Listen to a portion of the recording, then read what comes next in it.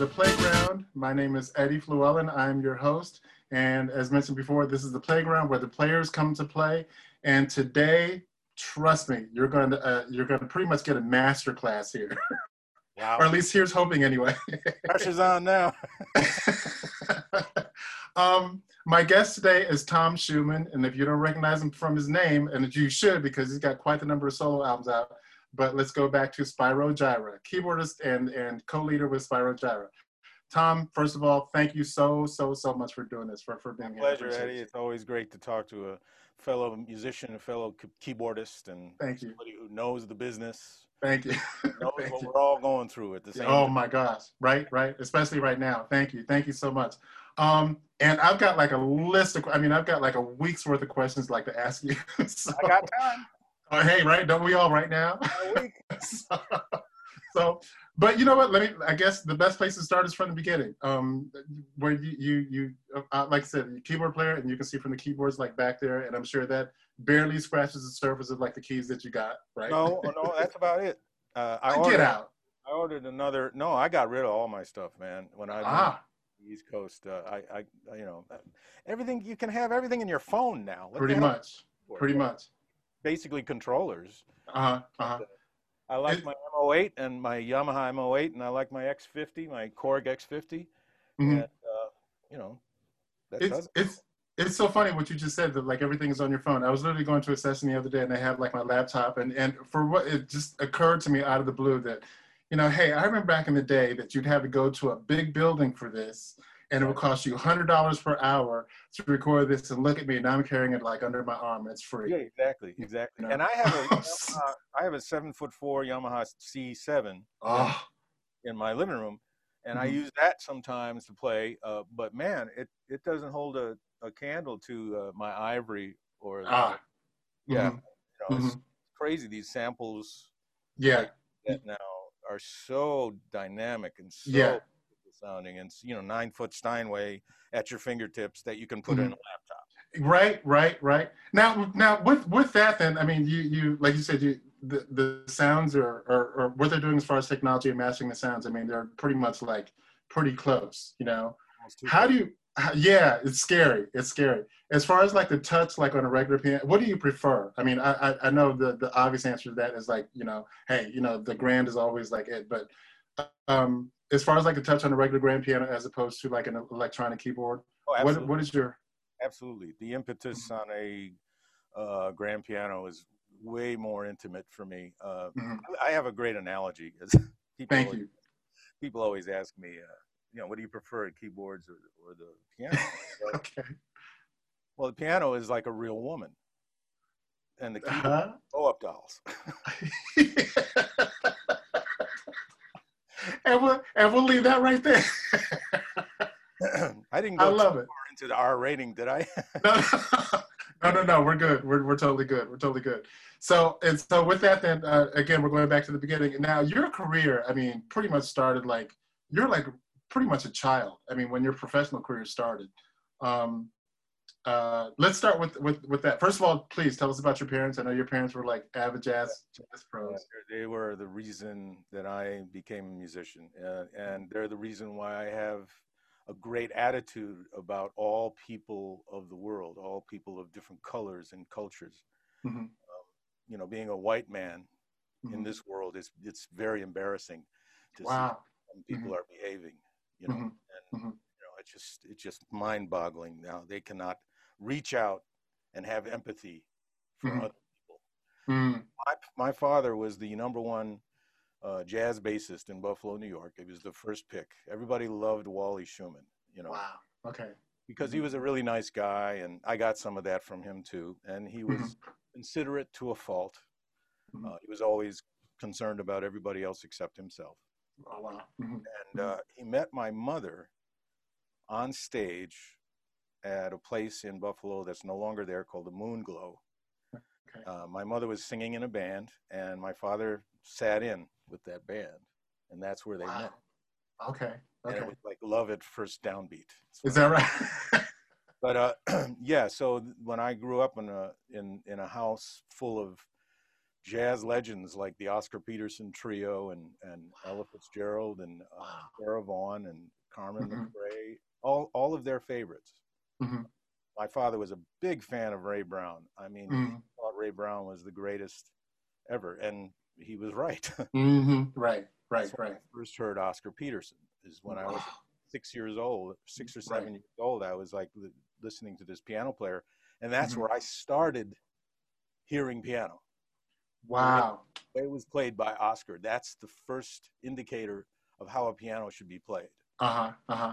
And And again, I mean, you're like you're a kid. I mean, you're yeah, a child. to me, he was my first idol. He was like, Uh-huh. oh my God, I want to Uh-huh. be like this guy when I grow up. You know, Wow. Wow. I Okay. didn't really know much about him. I just heard his music, and and I've been trying to get half as good as he was. Please, man. Mm-hmm. Mm-hmm. Uh, It's a great, it's a great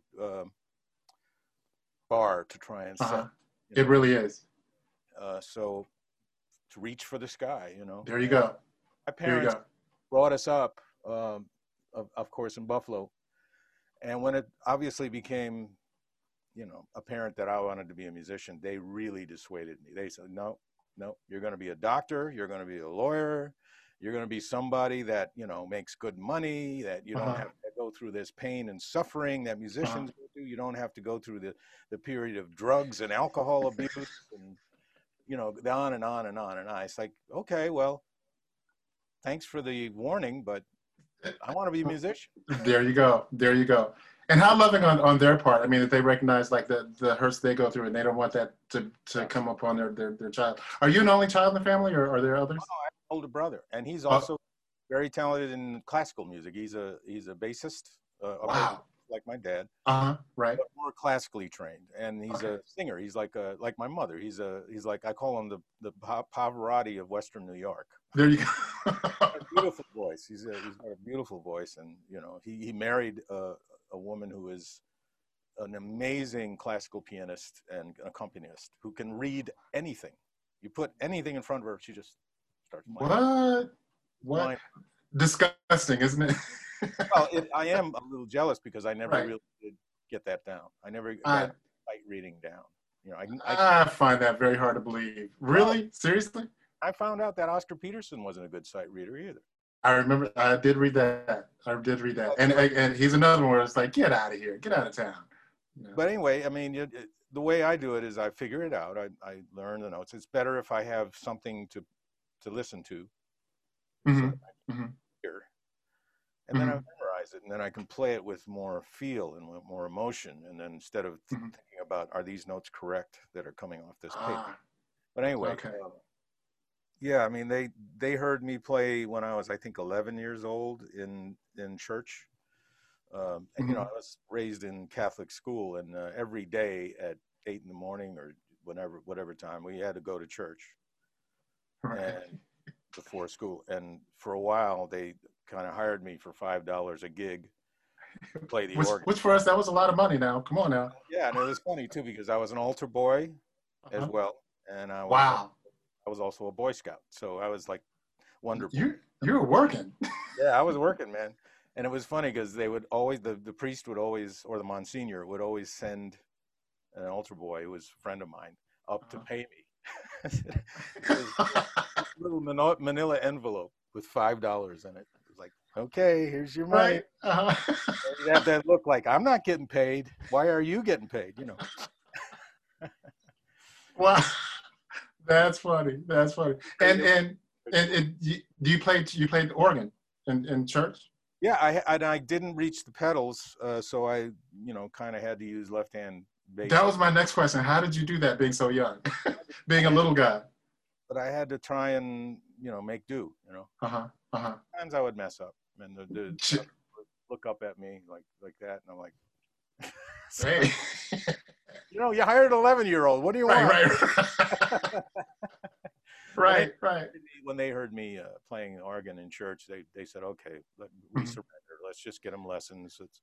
And fortunately for me, they knew all the greatest pianists in Buffalo and jazz people, and one after another. I just got private lessons from so many people.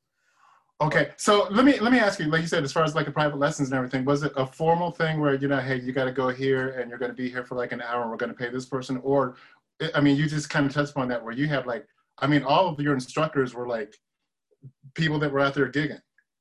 Yeah, but I also had classical lessons from Okay, a woman named Sandra Holland, okay, and that was the structured lessons. got you. Okay, I had to go every week, and she gave me, you know, something that I had to learn. I had to learn Bach, I had to learn Beethoven and Chopin, and she gave me the Hannons. mm-hmm, mm-hmm, Play mm-hmm. over. You know, Suggested I do it in every key. You know how they were all in C. right, right. You do it in every key. Well, Well, almost. I Kind of at it ish. I got up to E flat, and that was it. Like, you know, you're going fourths. You know, Right. but yeah, Right. that was great. And what the problem was is when she gave me these pieces of music, like I would learn Für Elise, you know, da da da, Mm-hmm. da, Mm-hmm. da, you know, Mm-hmm. I'd play it, and then I'd start improvising on it. And she's, Okay. what do you stop that? Right, right, right. I'm glad you touched on that too. Because did I read somewhere? I think I read somewhere, or is this urban legend? And I wrote it down. The Chopin piece, the Prelude in E minor, that you did that with that piece, and that's like one of my all-time favorite. Like, I'm sure, like with other keyboardists or whatever, that's one of their all-time classical pieces. That you took that one and you improvised that one. You made it like a jazz kind of a thing. Well, here's the thing. That's funny. You should mention that Chopin in E minor, because I did my first radio broadcast Mhm. was in 1970. Yeah, just before my 12th birthday. Just before everybody listen, just before his 12th birthday. Yeah, I was on the radio. They were interviewing me about my piano work, and this teacher that I told you about, Sandra Holland, she's Right. the one who got Uh-huh. me on the Mhm. station, and it was an all African American station. It was WUFO in Okay.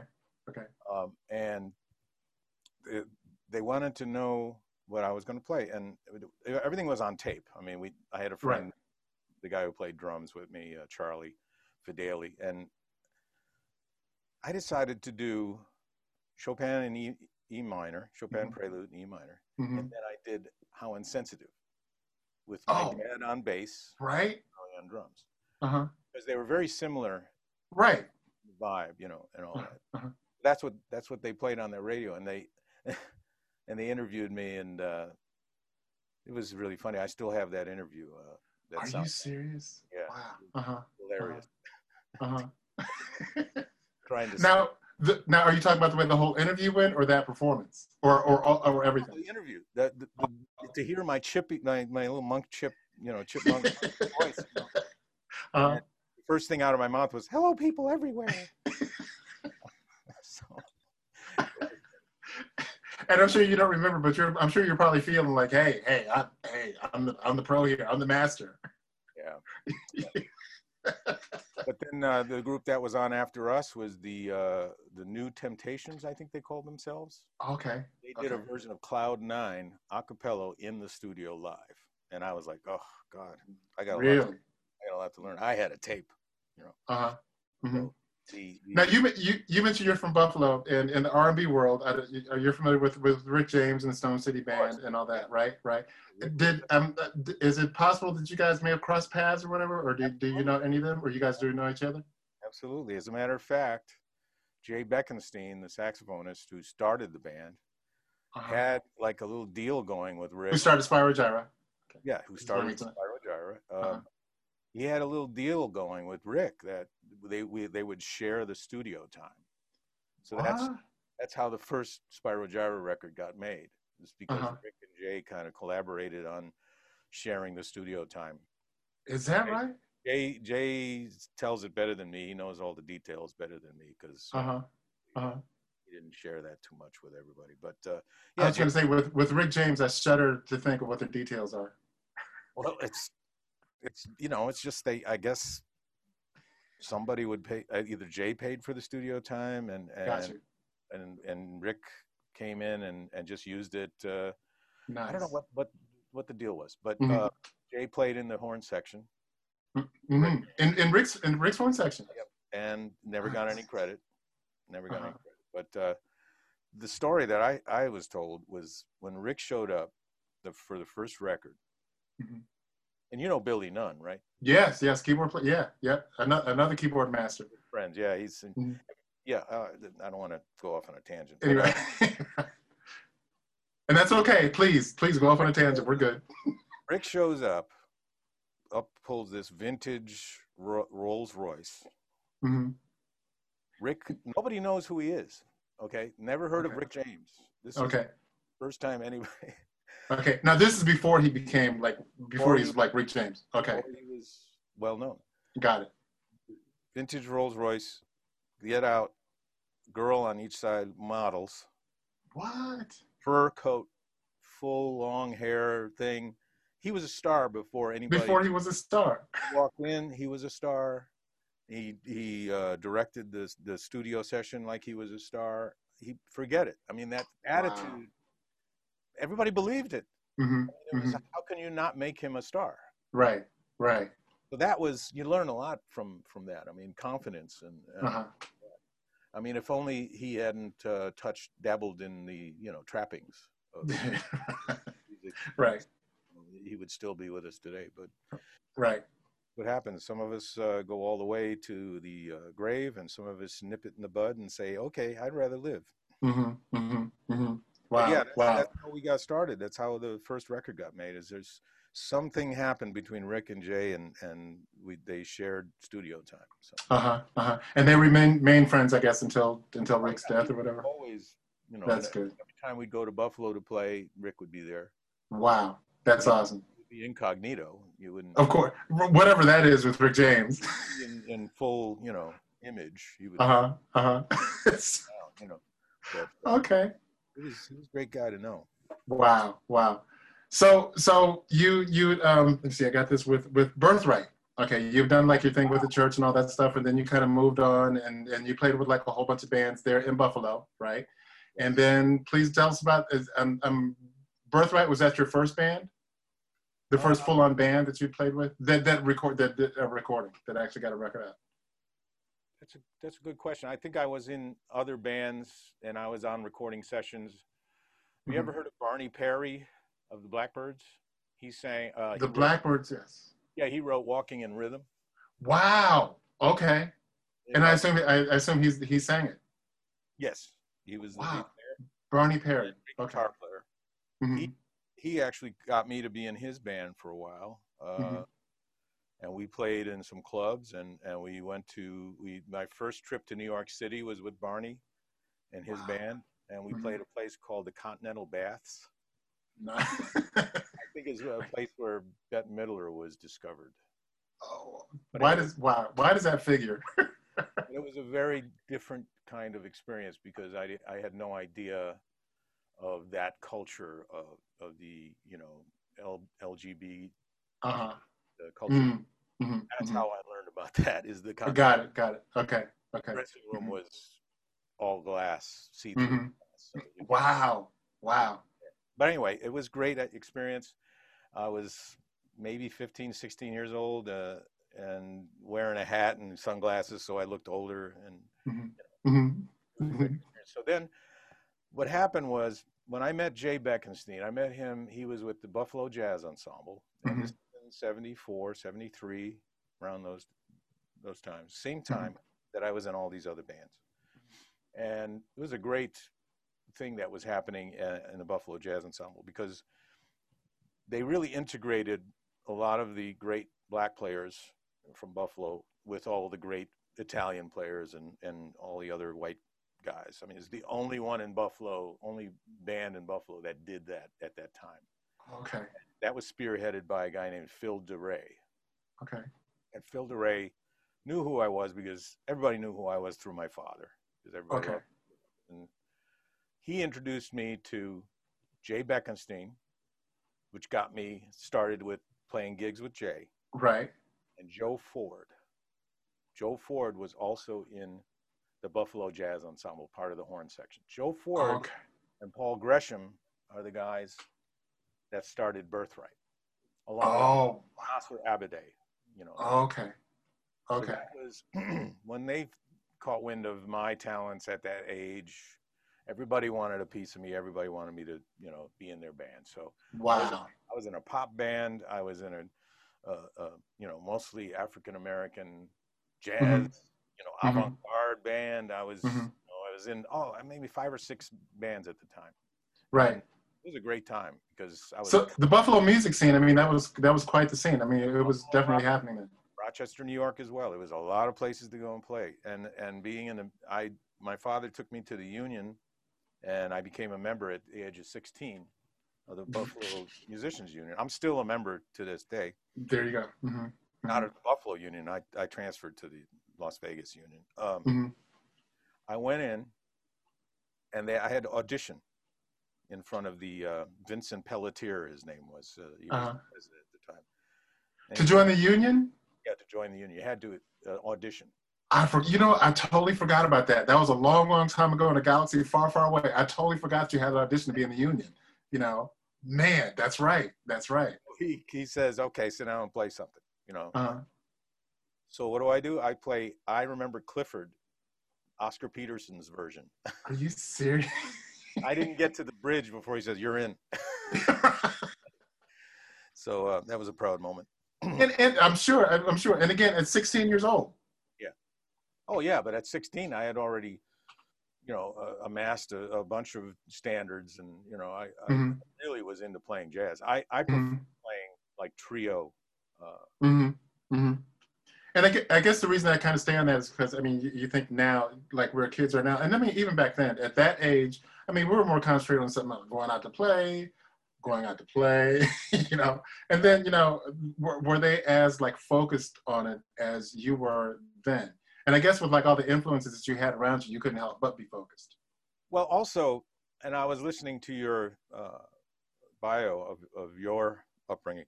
I had a hard time. I had a hard time in school, especially high school. It was a jock school, and it was all about the sports guys. And they really had their way with me. I mean, they bullied the hell out of me. Oh my gosh.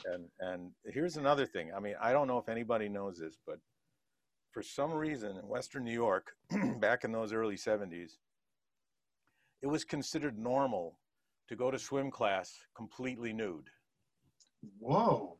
Yeah. Wow. So all the boys, it wasn't co-ed, of course, but it was right.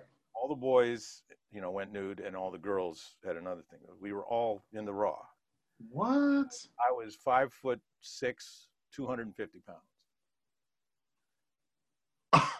Okay. Needless to say, they had a ball with me. They were like laughing, and even the teacher got involved, and you know, even the teacher was involved. Yeah, fat shaming me, and I ran home after that first day in swim class, and I told my mother, I'm not going to school until you get me a pass out of gym.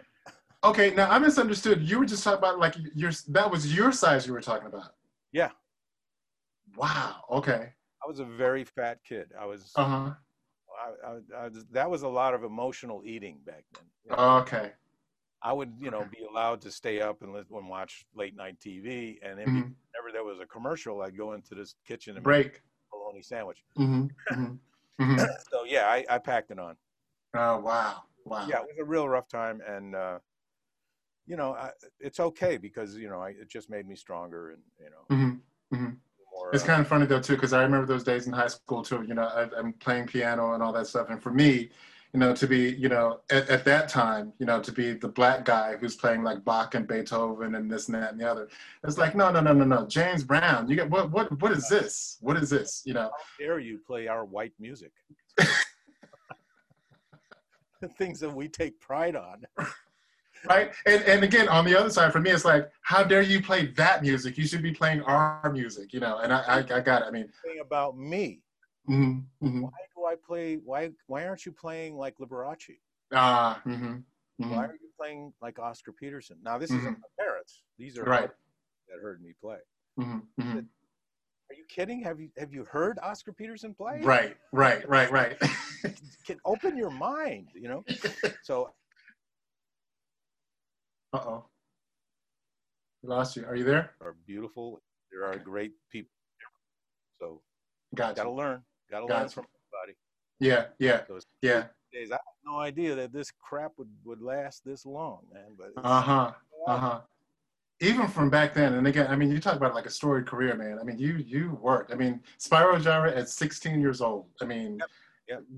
do it man, like I said, But I have so many questions. I mean, what is your thinking that, I mean, is this, okay, we're gonna like do records and we're gonna do this and we're gonna do that. I mean, at 16, it's like where your mind is like someplace else. You guys were focused enough to where, okay, this is what we're gonna do.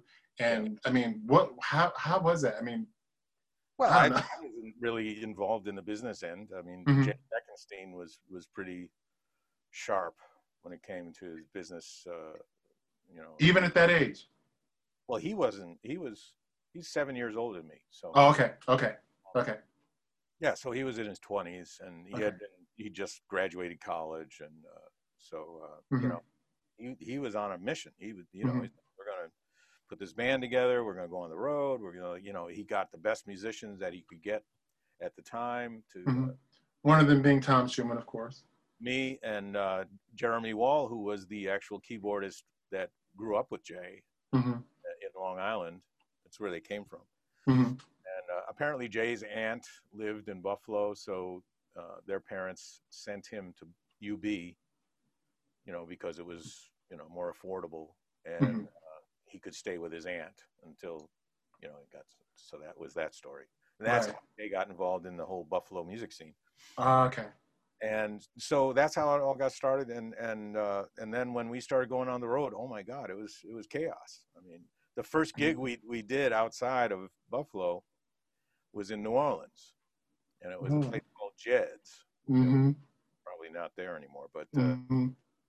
we took this long. He got an RV and a truck, and we had all of our, you know, instruments and everything in the truck, and we just hightailed it, you know, down 95.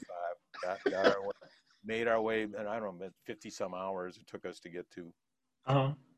New Orleans. We Uh-huh. finally get to the address, and the guy is in there like cleaning up or something. He said, what are you guys doing here? He says, we got a gig here. He says, no, you don't. I can't. What? I said, I canceled that a week ago. And he said, nobody ever told us. Oh man, oh man, oh Before man. cell phones, you know. Uh-huh, uh-huh, uh-huh. So And we this ended is up, your first gig. yeah. So we ended up actually playing for the door. Oh, okay. Whoever walked in and heard music, you know, paid like $1 at the door. So Uh-huh, uh-huh, uh-huh. we, So I think, did you make the money back or oh, I mean, it was okay. like 8 people in the audience. Wow. He Okay. was introducing the audience to us. What's your name, sir? You know, that's Joe from Thibodeau. You know, Uh-huh, uh-huh, uh-huh. yeah, it was crazy. It was a crazy. Yeah, And then of course there was a lot of drinking of course. partying and all that crap. And Mhm. it's just a miracle that you know, I survived not going to college and not having that kind of structure. You know, Uh-huh, uh-huh. going from basically I was a junior in high school. No, I was a Hmm. senior. Hmm. Dropped out Hmm. because why? You know, Right. why even try? Right, right. How is this going to apply to what I want to do? Then went right on the road and just it hasn't ended since. Now this year is the first time in I think ever I've been in one place in 8 months.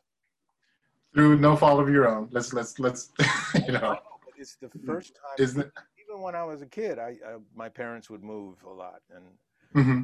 Hmm. Now, how since we're there, how are you handling that as far as, I mean, you know, because being creative such as you are, and we haven't even touched upon like your solo albums and all that stuff. You know, I mean, man, there's so many adjectives I could use for like your work, your solo work. I mean, just awesome work.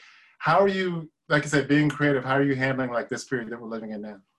it's actually been really good for me. Obviously, I got a hold of the Noom thing, and I've Hmm. learned taking control. I've heard about all these people gaining weight. You know, I Hmm. didn't want that to happen again, so I decided this is it. This is the last time I'm going to lose weight. Oh wow. Okay. I've got it. I think I've got this down now. I'm never going to go back up. Uh, Okay. the other thing that's been happening is I've been learning the technology of Zoom and Ah. OBS Studio, Uh huh. and Uh huh. I don't know if you can see this, but I've got, there's my side cam, Oh, nice, nice. Okay, overhead keys cam, very nice. and then there's the drum. My garage is my drum room. Okay, okay, There's all of okay. the cams together. And you said you have an overhead keys camera. Yeah, where That's is it? awesome. Right there. Okay. You see that? Yes, yes. So, Okay. so I'm only asking as far as that because I teach piano as well, and I've been trying to find like the perfect thing. I have like a little thing sitting there, but it kind of like I'm on a little phone that sits here, but it kind of like does this thing where oh, the bottom part of the keyboard goes like that. It's like kind of like up in that kind of way. But I well, it's like that. kind of hard to get a good angle, but this kind of Yeah, just my hands on both keyboards. that's great. That's great. Now, is that on the ceiling or is that on a stand that's looking down over that? There's a baffle. There's a baffle over here. I don't know if you can Okay. see it from here. I'd have to move the camera. No, that's okay. Uh, Okay. there's a baffle that I have up, in my studio. You know how we have to have the foam and Mm-hmm. all that stuff. Well, Mm-hmm. Mm-hmm. Mm-hmm. baffle I got from my next door neighbor when I first moved here. Oh, okay. He says, "You want these things?" I don't know what to do with them. I said, "Yeah, I'll take them." Right. Right. They're the perfect fabric, Uh-huh. Velcro to stick to. Oh, okay. I put, Okay. I guess you'd call it the male version of Velcro. Right. Right. Uh-huh. It just sticks wherever I want it to be on that baffle. Nice. Nice. Okay. Okay. Again, I mean, that's what I'm learning. I'm learning how to, because I feel as though this is going to be the only way I'm going to be able to charge, for a concert. Uh-huh. I think Mm-hmm. people will tune in and they'll pay their whatever, $10, whatever, to see me play. Understood. But I want it to be quality, and I've got the iRig stream. This And is that totally is. talking to you from through my board into Okay. the iRig stream. Mm-hmm. I got this lavalier mic. Uh-huh. Uh-huh. I got 4 cameras. They're all webcams, but they're pretty good quality, and so that's what I'm preparing for and Mm-hmm. learning in the past. And I'm also writing some singles, and I have 2 singles out, actually 3 singles that I put out Mm-hmm. since the beginning of this whole pandemic. Mm-hmm. I did a one called "The Candy Store Is Open." The candy store is open. Okay. Okay. One? No, I have not. Okay, I have not. you Google that. I'm sure That's on YouTube. I don't know. Somebody must have put Somewhere out there. Called The Candy Store is Open. Can't expect any money from anything anymore. Correct. Exactly. Exactly. And then I put out one called Syntropy. It's Syntropy. like a fusion thing. Okay. And I just did one with the great Skip Martin called "Let's Stay at Home." Oh, wow. Wow. It's an old ballad that I wrote a long time ago. It used to be called "Why Can't We Stay in Love?" And it was Mm-hmm. trying to put my first marriage back together again. And Mm-hmm. if I wrote a song with my wife at the time, my first wife, that might help. But No, but you tried. A valiant effort. great job of rewriting it and turning it into something that's current. Mm-hmm. Mm-hmm. Let's stay at home, and it's basically, hey, you've got people that love you at home. Why don't you, get to know them? Let's stay at home. Let's play games. Got you. Got you. Board games and watch TV together. There you go. There you go. And just for those who don't know, the great Skip Martin that the great Skip Martin that Tom is referring to is the trumpet player Skip, Kool and the Gang Skip. Kool and the Gang. Yes. Great Yes. singer as well. Great singer and great person. Great guy. And Mm-hmm. yeah, we went fishing just about a week ago together. You went fishing? Yeah, he went. He's crazy, man. He's always doing something, man. That's one thing I learned from Skip is like schedule your day. Don't just get up and be depressed.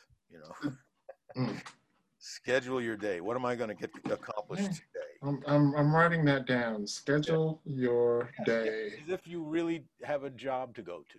Don't get up and be depressed. Right. And these days now, I'm sure there's a lot of people that are like there, especially like I said, creatives. It's like, I have nothing to create for. Yes, you do. Yeah, yes, you do. They always say that there's a great book in everybody. So nothing else. Sit down and start writing your story, Wow.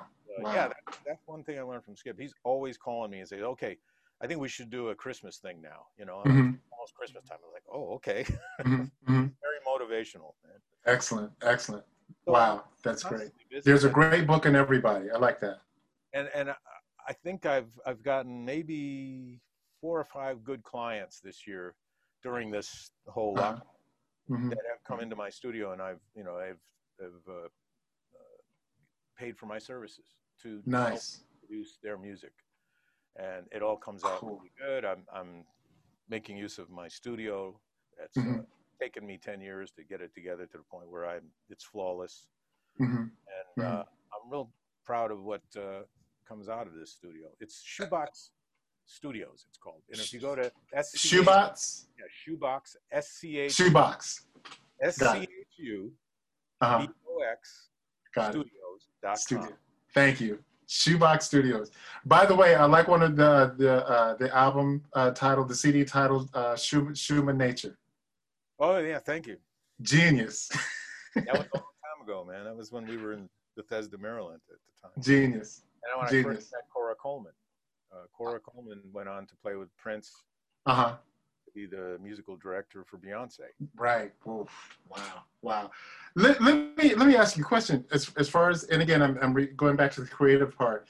What is your like songwriting process? I mean, again, I mean, we're here in a place where a lot of people are thinking, you know, I have nothing to create for.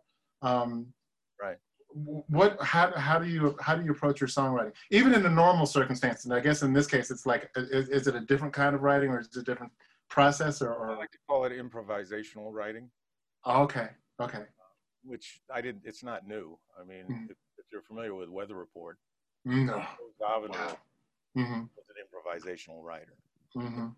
Go into his studio and basically set up a groove of any kind that made him feel good, Mm-hmm. and he would just play, and he'd play into his sequencer, or he'd record whatever he's playing, and he'd capture something that turned him on. It's like, okay, Mm-hmm. this is cool, this is different, Mm-hmm. Then he'd edit it from there, and it became a song. Then he'd have to write it all out.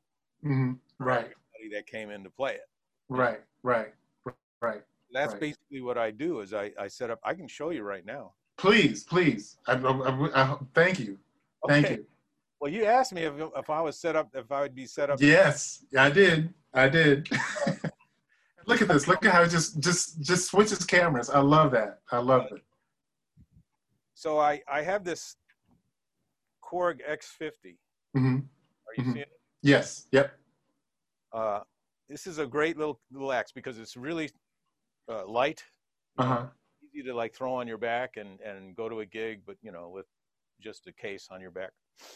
Mm-hmm. And Mm-hmm. it's got great sounds.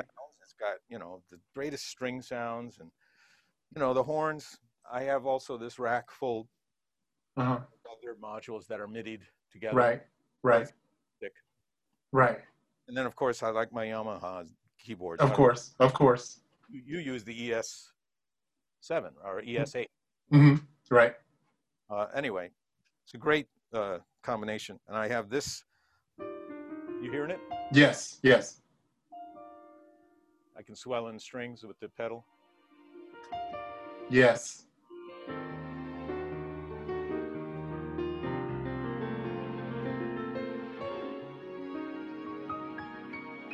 Okay. The next. Yes. So most of the time, I have it on auto switch. So mm-hmm. Go back and forth between the top camera and the side camera. Wait a minute, say that again. The cameras? OBS. It's on auto switch? Auto, yeah. You can have whatever sequence of cameras that you have. You can have it auto switch or auto transition to the other cameras.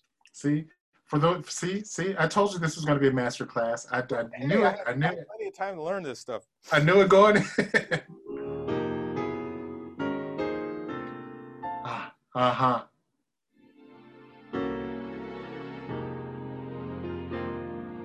So one way I write is to sit at a piano, not like this, but at the piano, the real piano, staff paper, right? And then again, improvise. What I'm doing right now, right? And if I run into something that is different, okay, a lot of it has been done. obviously, there's a million ways that we can steal from one another. But Yeah. that's actually we're not stealing. We're just permanently borrowing. yeah. Then I'll start writing it out, you know. And okay. sometimes I'll be puttering around at the piano down there, and my wife will run down the stairs and say, "What was that?" Wow, wow. Now you mentioned something different. Now, does she recognize when this is like something you haven't played before? Yeah, she does. And okay. You better write that down. And wow. I'm like, done. Okay. Okay. I'll try to remember what it was I played, and the other way I write is to set up in the studio this keyboard that has a whole bunch of cool little sequence grooves. Oh, okay. If I can find something that, you know, kind of grooves, then I just start playing some stuff, you know. Okay. It's inspirational, you know. So there's one thing that I was toying with today before your session.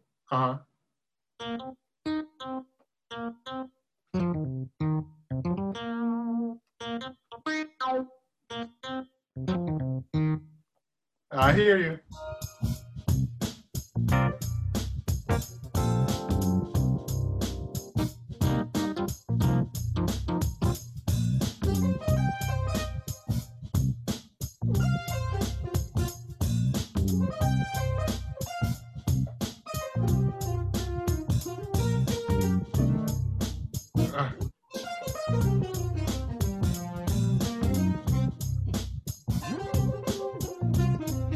Time to go off a minor third. Ooh, nice. I felt that. Yeah. Let's go back to C minor.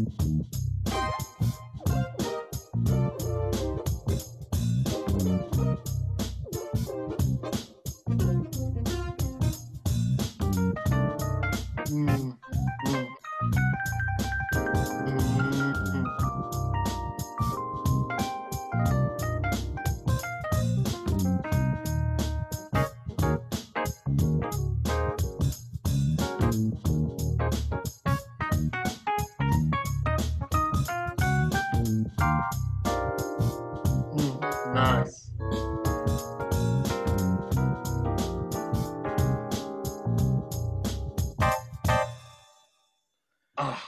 I'll record, you know. Oh my gosh. Let me just process that. You know, I mean, there's different ways to do things. I love doing this way because, you know, there's so many cool little things in here. You know, so you start out by just finding a groove and just going from there. Enjoy myself, you know, and right. Fun, you know. Enjoy yourself. Wow. Yeah. What a concept. Yeah. All right. So what about it?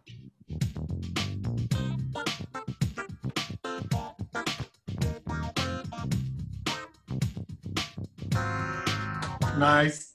Yes. Yeah.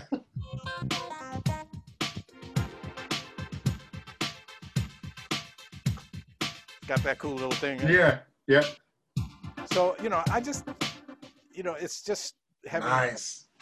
Just having fun. Well, here's another cool one. There's this little thing here.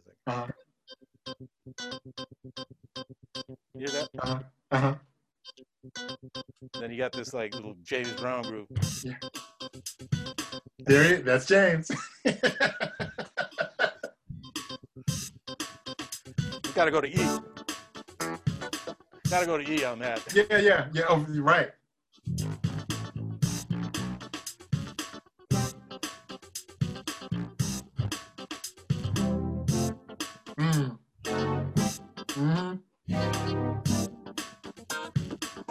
So it remembers what you played. Right. A little guitar riff on that. Oh, okay. You gotta make sure when you change keys. Right.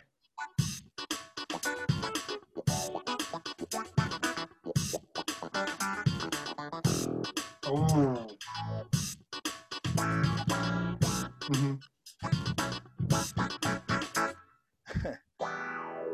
Nice. What is that keyboard there? The top one? What is that keyboard, the top one? Oh, this is the Korg X50. Oh, okay. I've had this for at least 15 years. I can see why. But it's like, you know, it's Uh-huh. really light. It's got these Uh-huh. little handles, Mm-hmm. so you can throw it on anything. I put it on my here. Let me go back to the other camera. Okay. Okay. Back and put it on top of my board Okay. and Got it. and write music with it. You know, with my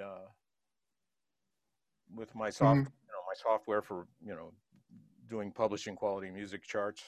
And the X50's got like all those rhythms and grooves in there as well. Yeah, and there's Nice. I think every sound has a little rhythm behind it. Yeah. Yeah.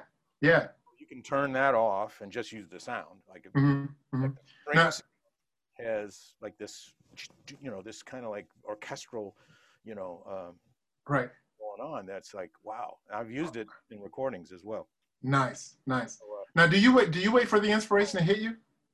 Do you wait for inspiration, or do you just go to work as you said no, earlier? no, I'm not like Skip, where I, you know, he kind of schedules himself no matter what, whatever comes Okay. out. I Okay. wait until I'm like, oh, I gotta play something. Okay. It's Okay. like a need, you know. Uh, What I heard, when you're really into exercising, mm-hmm. that, Mm-hmm. you know, and I've never broken into this way of thinking, but after you exercise or get into a routine, you know, and you fall out, your body starts going, hey man, I got Oh. I got to run. Okay. We Okay. gotta lift some more weights. You know, your Mm-hmm. body Mm-hmm. learns to need it. Mm-hmm. Mm-hmm. So I haven't gotten there yet. That's the next hurdle in my life. You know, I'm glad to touch upon that too, because I mean, I've had this conversation with a lot of people off camera, and Tom and I did talk about this. You mentioned Noom, you know, the product there. Right. How much health does, I mean, your physical health does have a lot to do with this, with your creative health. Yeah, but I mean, let's face it. It's really not rocket science. How are you going to be able to do anything if you're sick? Wow, it's not rocket science. You know, Mm-hmm. and the way people eat in this country, especially, Mm-hmm. it's just you're just asking for a heart attack and Mm-hmm. diabetes, and You're right. it's all in the food. Mm-hmm. It's really Mm-hmm. all in the food, and it's all in how much food we eat. I Mm-hmm. mean, this country is based on, you know, supersizing everything. Right, right, right. The other thing that We're not the fattest country on earth for nothing. I really, You and know. I feel sorry for these people because they just basically got sucked into the hype. You know, all the commercials. I mean, there's a barrage of hamburger commercials at 11 o'clock at night. Mm-hmm. Well, Mm-hmm. who Mm-hmm. eat a burger at 11 o'clock at night? Uh-huh. Uh-huh. Anyway, what I also learned with Noom is, oh my God, how many calories do we eat Mm-hmm. every day? Mm-hmm. Because you have to Mm-hmm. log in everything you eat. Wow. Okay.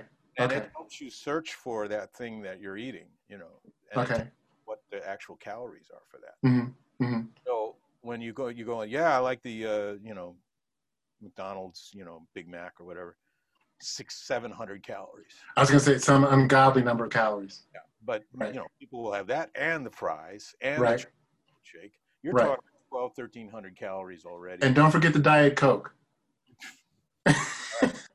And then that's just for one meal. So Mm-hmm. I think the average American has to be consuming over 5,000 calories a day. And they're not really, most people aren't really that active. Mm-hmm. They're either Mm-hmm. in front of their camera, in front of their computer, or they're in front of the television, or, you Mm-hmm. know, if anything, they're walking to and from the car. Right. Right. And call that exercise. And that's as good as it gets. I mean, Uh-huh. more and more people at Walmart on those little scooters. Even, Right. even, you know, That's true. all people Mm-hmm.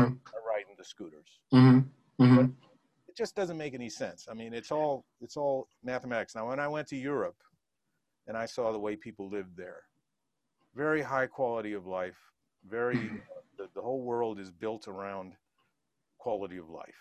Mm-hmm. It's all about beautiful buildings, beautiful parks, beautiful places to go on promenades. And when they eat very little. Mm-hmm. Really good fight. I always wondered why French people are not as big as a house, because Thank you. their food is so rich and so packed with calories. I mean, it's rare to see a French person actually finish anything. Wow. They will have a couple of bites. Mm-hmm. They're satisfied. And that's it. And that's the way they were raised, man. And Wow. we're raised. Wow. Hey, I'm in the country, the land of the free. I can have as much as I want. And Let's boy, go ahead and that's what we do. and pull up a chair and just, Hmm. you know. Hmm. So Hmm. Hmm. And I and mean, here we're in the town of you excess. know, yeah, yeah, totally, totally. So, and just before we started recording, I was telling Tom before we started recording, as far as like how great he looks. And Tom, you look awesome, Thank you. really do. And Tom said, hey, you can go online and see how you used to look, Yeah. and now, and like I said, I mean, by comparison, man, you look great. But I'm proud of the fact that I'm able to. But it's the psychological thing. It's not Hmm. just going on a diet and Hmm. restricting yourself. Hmm. Hmm. Learn what it is that satisfies you for the least amount of calories. Ah. For Hmm. instance, I like my Subway chopped tuna salad. Hmm. Hmm. 310 calories, Eddie. Hmm. 310 calories. You get them to mix and chop that whole thing up. I get all the vegetables I like, the black olives and the banana peppers and Uh-huh. lots of pepper Right. and I Right. put in the tuna with the salad and it's satisfying. I walk away full and it's three. And not feeling full, if you know what I mean. I Yeah. feel full. I Hmm. feel Oh, okay. and Okay. I But never I mean, get I mean, full is like, oh, you no. know. I actually walk away full, but that's because I've learned how to shrink my stomach now Hmm. and learn when I get that feeling that okay, I can't eat another bite. Hmm. I used Hmm. to I used to really. I mean, my wife. I feel so sorry for my wife. Also, it shows you how much she loves me. She married me when I was like 260, 265, Oh, wow. Uh-huh. and Uh-huh. she had the misfortune of seeing me eat all I can eat. Wow. We'd go Hmm. to the buffets, and I'd do 5, 6 full plates Hmm. back and Hmm. forth, and then dessert. Of course. You know, It's not complete without dessert, and of course, the dessert is like a mountain. that'd be 6, 7,000 calories in a sitting. Hmm. It's just mind-boggling how Hmm. uh, but what happened with my wife back in the late 90s. Hmm. I think it was the late 90s. Hmm. She has she had some health problems of her own, and she went to this place in Aguadilla, Puerto Rico, called Ann Wigmore Okay. Institute of Health, and it's all living food.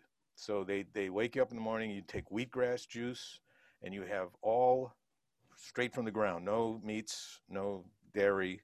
It's all vegan and it's all amazing food, and they Hmm. teach you how to make it tasty and all that. And she came back after what, a week and a half or 2 weeks. She had dropped like 4 dress sizes. She was talking a Wow. mile a minute about how great the program is and how we should change our lifestyle and we're going to live longer for this and we're going to be bright lights. Hmm. We're not going to Hmm. be constantly dimming the way most. Hmm. So Hmm. yeah, and then she put me on it, and I had been on the borderline of type 2 diabetes. And I know that my Wow. doctor said, "Hey man, got to do something, man, because pretty soon we're going to have to start you on insulin." Wow. My Okay. brother is full blown, so it Oh, runs in the sorry. family. Hmm. Um, so I took her, her advice, and we changed our diet, and at least I was on it for like 2 months, I think. Nine. Okay. Cured the Wow. diabetes. Wow.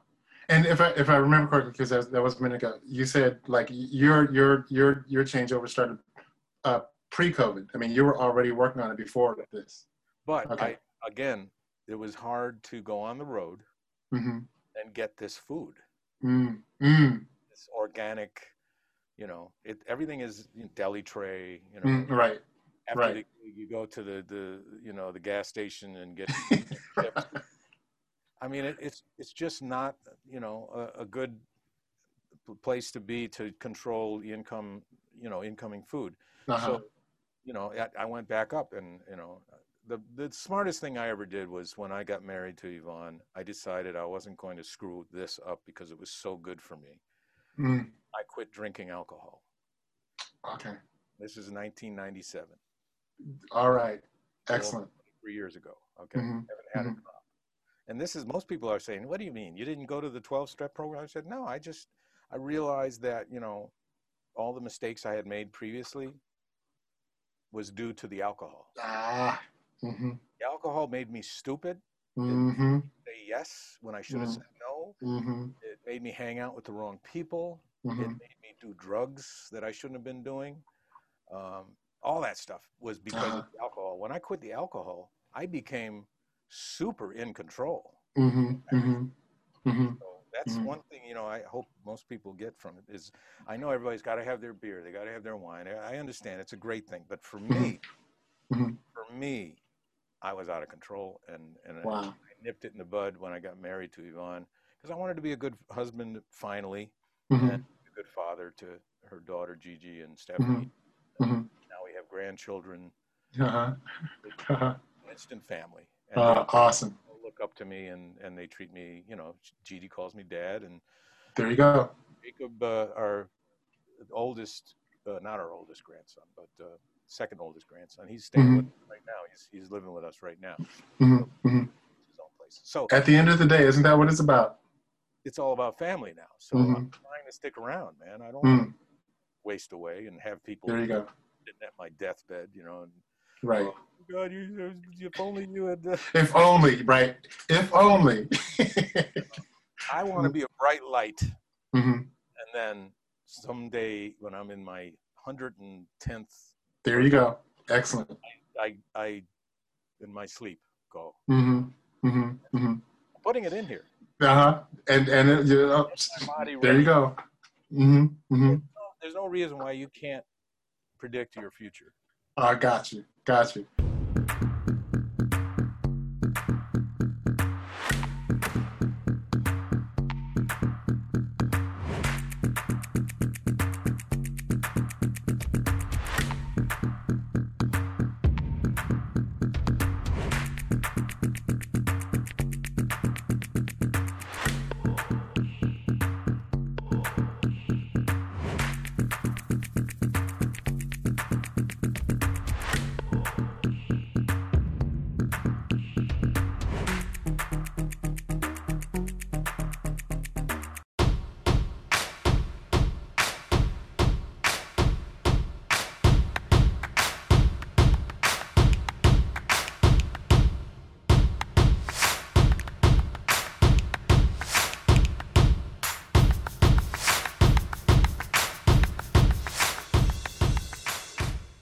Far as like, I mean, you've had your highs and lows and all that, in business wise. Yeah. What advice would you offer to like to those people that are coming up in the business, both post COVID and pre COVID? I mean, what advice would you have to offer to those that are coming up in the business? Well, if I had known what I know now back in say 1979. Mm-hmm. When I make money, I would have put some away, or I would have invested, or asked around and say, okay, what's a good investment? Great advice. But never plan on money to always be coming in. Great advice. Great. Mm-hmm. Especially if you're a musician. Oh my God. Especially. Even if you've got, you know, if something hits and Mm-hmm. you're like, it's being showered on you. Mm-hmm. All of a sudden you're getting these $60,000 royalty checks. Mm-hmm. People who are not used to having money, what do?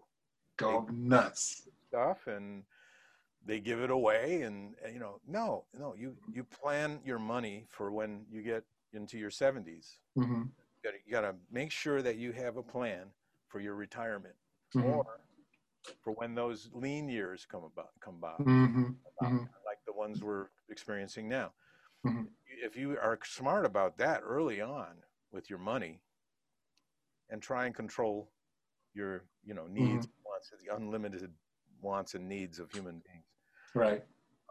Try and live, you know, without being extravagant. And I mean, there's always, you know, if you're a billionaire, there's a way to spend that $1 billion. Mm-hmm. Always a way to spend money. Mm-hmm. A million different ways of spending money in this country. Mm-hmm. It's in this country. Wow. Right. You take whatever it is you make and pay yourself for when you're 70 years old. Now, I never pay yourself for when you're 70 years old.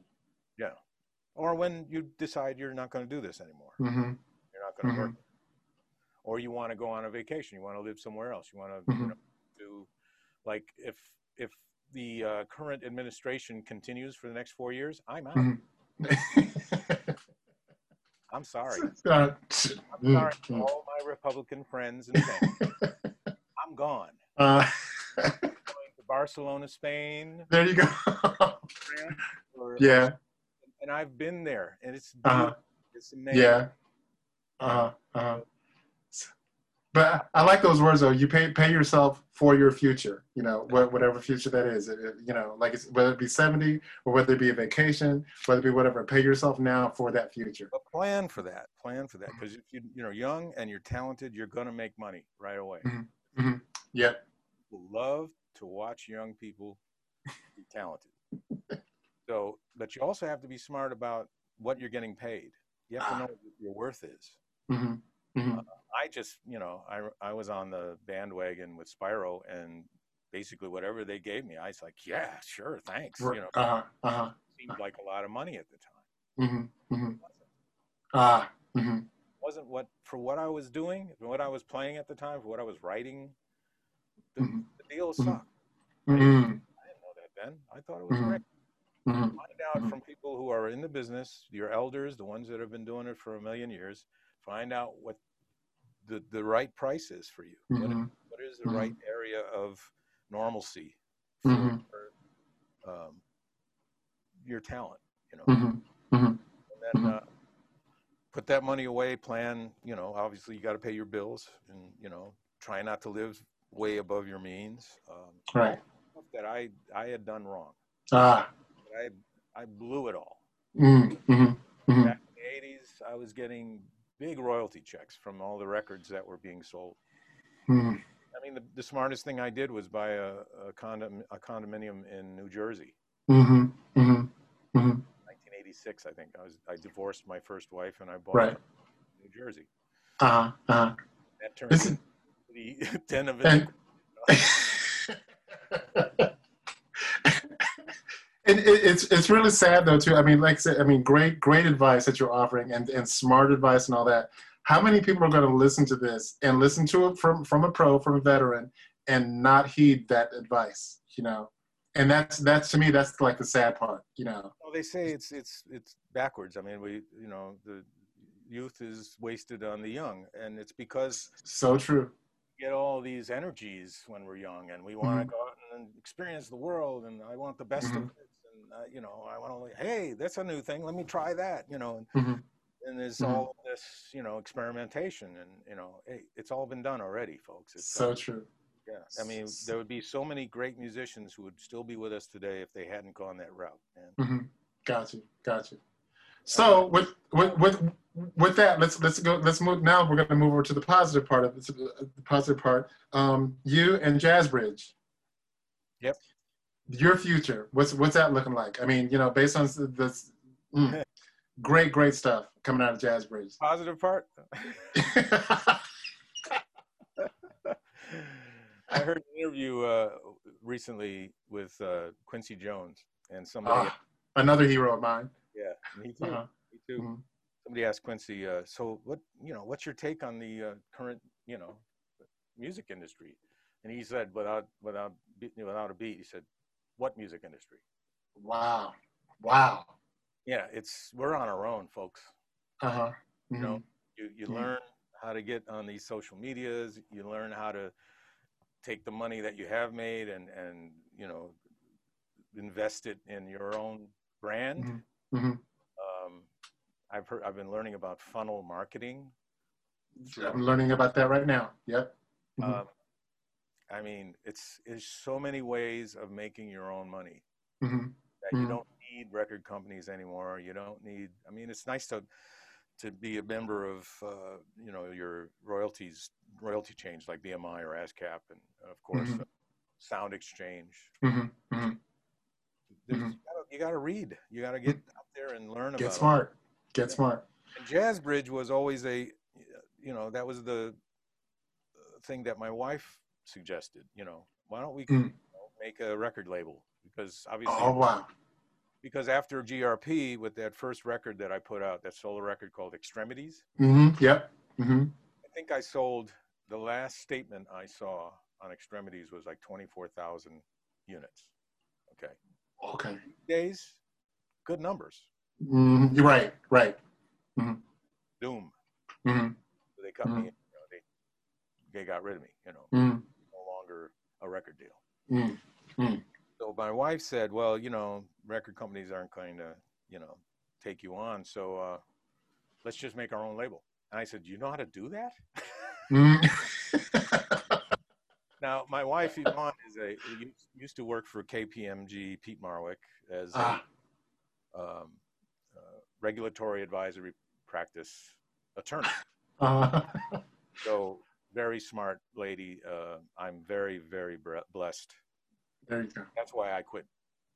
Because I wanted to make sure that I was worthy of this relationship. Oh, awesome. That's great. Me so much about my business that I had no idea how stupid I had been. So she really spearheaded a lot of the things that I do on a regular basis, like making sure a lot of things are in writing and have letters of intent. And when people come into my studio, making an agreement, this is what you're going to pay me, and this is what I'm going to give you as a result. Get it signed, and even if it's not something that you want as your high price, work with musicians who find out what they can afford, and then work with that, but get it in writing. Got it. I don't do it with everybody, but she taught me a lot. And Jazz Bridge again became this label that I could put my solo records on. But what we did find out that we didn't know at the time is you have to have money to make money in this. Man, I've said that for years. I've always said that. You gotta have right. $100,000 in marketing and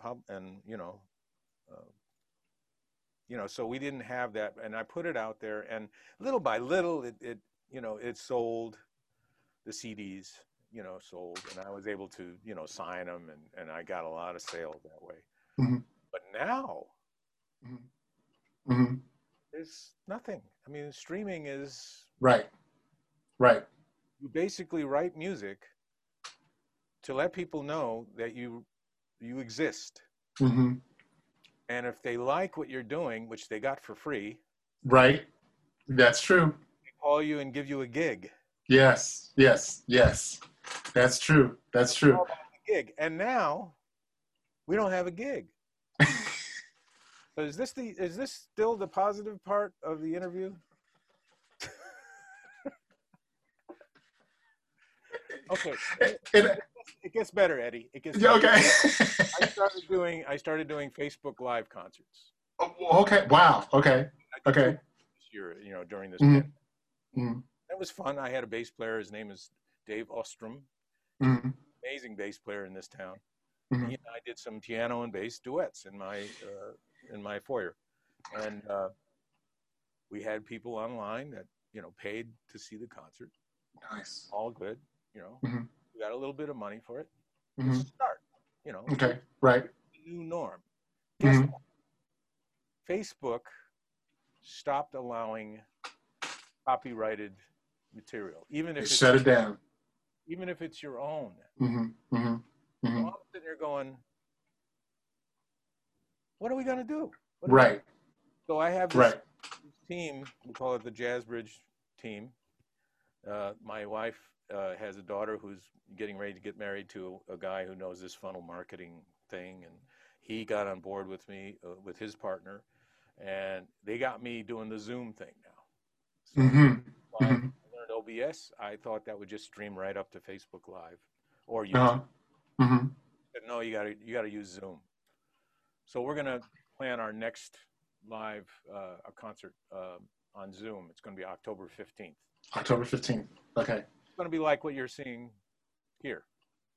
Dude, and that's awesome. I mean, that's really cool what you have there. Like I said, I love the camera setups and all that stuff. And the auto camera is like, wow, that's what it's supposed to be like. When we do the concert, though, I'm going to have Yvonne, my wife Yvonne, actually switching because you got to have somebody direct. Okay. Okay. You can't just go on the automated thing because it might be a bass solo and it's like on Right. my. The camera's still focused on. Like go to that camera. You know? Right. Right. So Okay. I think it's going to be a really good concert. We're playing all original material of mine, starting from Nice. a couple of songs from the Extremities, All the way through now. a couple of Spyro things that I'm going to do in trio form. Mm-hmm. And, great musicians, great time, great hang. Mm-hmm. And we're going to let people in on it. You know, it's Okay. be cover tunes or anything like that. It's going to be all improvisational stuff, but material that I had already released on either Jazz Bridge Music or from the first solo record I did in 1990. Got you. Okay. And since you mentioned that, Designated Planets, was that your last solo CD? No, or I did you do have another? I did a live trio recording in Bern, Switzerland. Oh, nice. A live trio. Yeah, I was called to do this place in Bern called Marion's Jazz Room. Okay. And it's a really great little club. You know, it's very, it looks like somebody's living room. It's just a place to play. They got you got a nice Steinway there, you know, small one, but it's a Steinway. And that's how I got to know Dave Ostrom, the bass player that I do these live concerts with, and Andrea D'Angelo, the drummer from Italy. Lives here. Okay. We went out there and it was just so much fun. It sounds like it was. We did 11 shows, mostly standards, but also original material. Nice. And my MacBook Pro. There you go. Like a Tascam interface. With 12 channels in or something like that. And I recorded every show. Wow. A couple of mics on the piano, 4 or 5 mics on the drums. Okay. A couple of inputs from the bass. And, nice. Just that. Look at that. Just that simple. Yeah. And I brought it home. I recorded it at highest resolution, 96K, 24-bit. Brought it home and mixed it and put it out. And I still have another CD's worth on that. Wow. Okay. And trying to figure out what it's going to cost to pay Harry Fox. Right. Oh, that part there. And what's the name of that CD? Tom Schuman Trio, live at Marion's Jazz Room. Awesome. You go to jazzbridge.com, jazzbridge.com. You'll see, you know, all of the CDs I've had. Okay. And there's a link to my studio as well, the shoeboxstudios.com. Okay. So jazzbridge.com, that's everything Tom Schuman. Yeah. Sweet. And you know, the Jazz Bridge label, what I've released on Jazz Bridge. Okay. I'm doing singles now. I'm not doing full CDs. I've decided to just do what comes naturally and develop it and produce it and polish it and master it and put it out as a single. Less stress. Yeah, and if I do have a collection of singles that, you know, 9 or 10 songs, I'll probably press CDs of that. So when I do a gig, I can sell them at the gig because you can still sell. Right. Still play your CD at a gig. I don't know. It's because you're signing it and they use it for. Right. Right. I got to tell you, of course, you know, I did investigate as far as Tom Schuman, and I'm like, wait a minute, is he related to the classical guy from way back then, Robert Schumann? Robert Schumann is, I think, a German guy. Yes. And he has 2 N's at the end of his. Yes. And that's, you know, so I just wanted you to know that I did look, I did check. So. I have a story that my wife tells me I shouldn't tell, but I'm proud of it. Please, thank you. My father, Wally Schuman, who is the bass player I told you about, was adopted. He was not originally named Schuman. Oh, okay. He was adopted by a guy named Bill Schuman, or William Schuman, which was my middle name. Came from Austria. So he was from like the Vienna, Austria area. Oh, okay. So he's a Jewish man. His original name was Schuman, which was Suchman. Okay. My take on it was during the 40s, he somehow flipped those letters and changed his name to Schumann because it passed as German. Uh-huh. And Uh-huh. he escaped the Hitler, SS regime, whatever, and Wow. made it to the United States. So that's how my father got the name Schumann. His original name is McCardle. McCardle. Hardle, which is Okay. Irish. Right, right. Right. Irish, German, just international. So, I'm Irish by blood. there you go. There you go. Well, listen, Tom, thank you so much for doing this. I mean, this was a treat for me. I mean, being keyboardist and all that. And like I said, just following some of the stuff you've done over the years, man, this is incredible. Thank you so much. Really appreciate it. Too. I'm going to follow you on your web, and if you got a gig going on somewhere, I'll be there, man. Please, please. And likewise, I'll be checking out Jazz Bridge. And again, you were talking about like the things you have coming up on is it Facebook Live? You're going to be doing a live thing on Facebook? No, it'll be on Zoom, but On Zoom. Okay. I'm not absolutely sure how that's going to be marketed.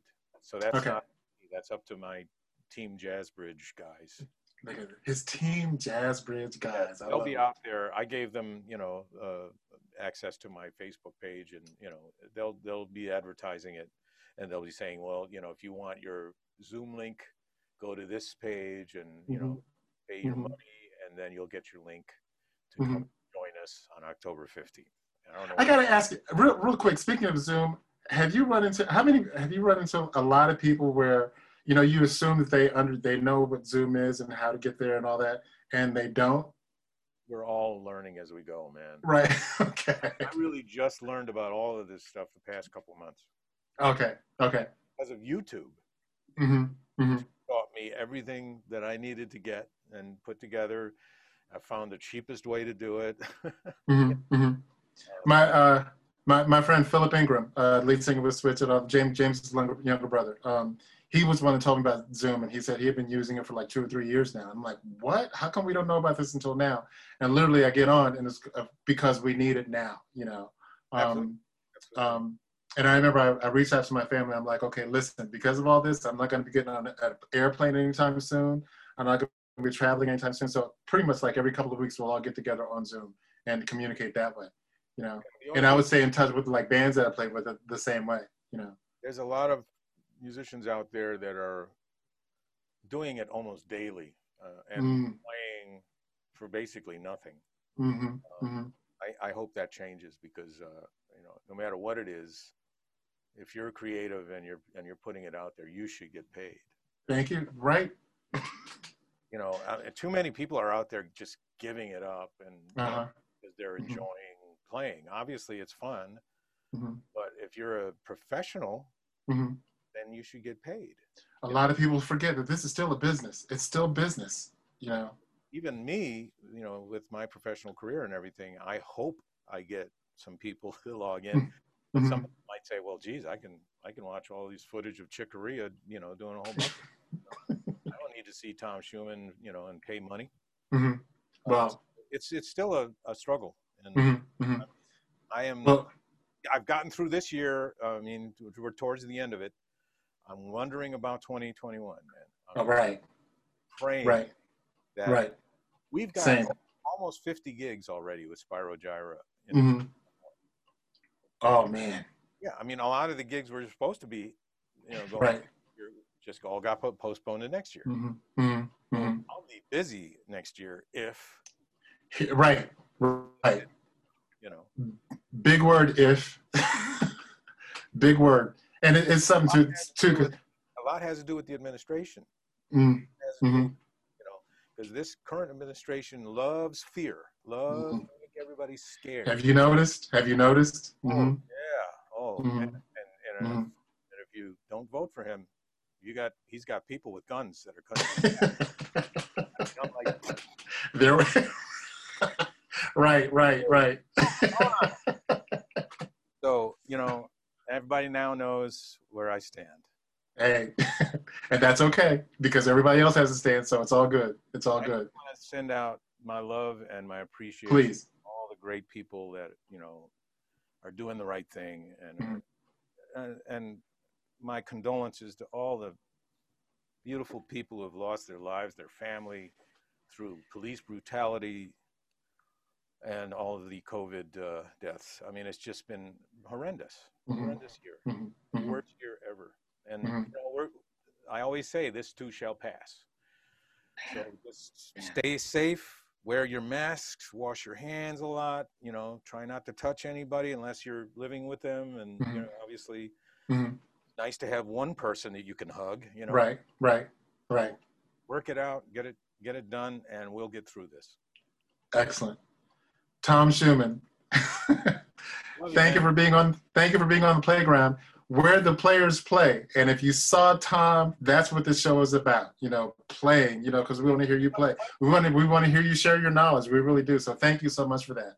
You know, it was like a playground. I had a great time. Thank you. Thank you. Thank you. And thank you again for the different camera views. I mean, I was sitting here writing down as you were talking about the camera views and all that. Because again, like I said, I'm teaching piano. I'm trying to figure out my way through the whole Zoom thing. So thank you for that as well. And I'm sure everybody that's watching this are going to take a lot from this. Logitech webcams are the best. There you go. C920 awesome. Best.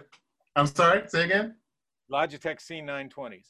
Okay, C920. Got it. Got it. Awesome. And you have 4 of them, you said? 4 of them around your room?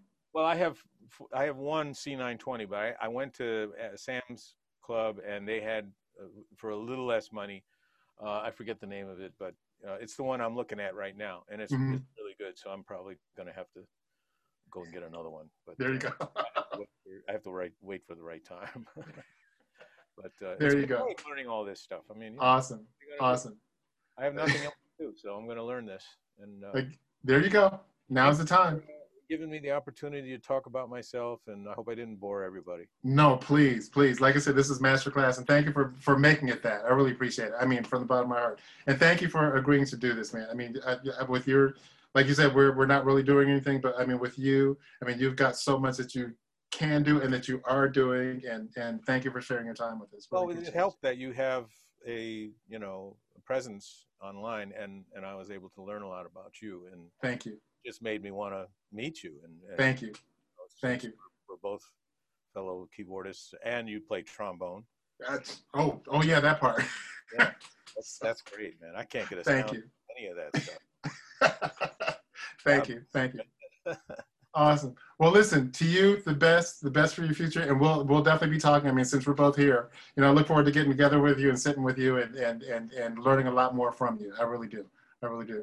So to you, best to your family. And until next time, my friend, thank you again for being on the playground where the players play. Okay.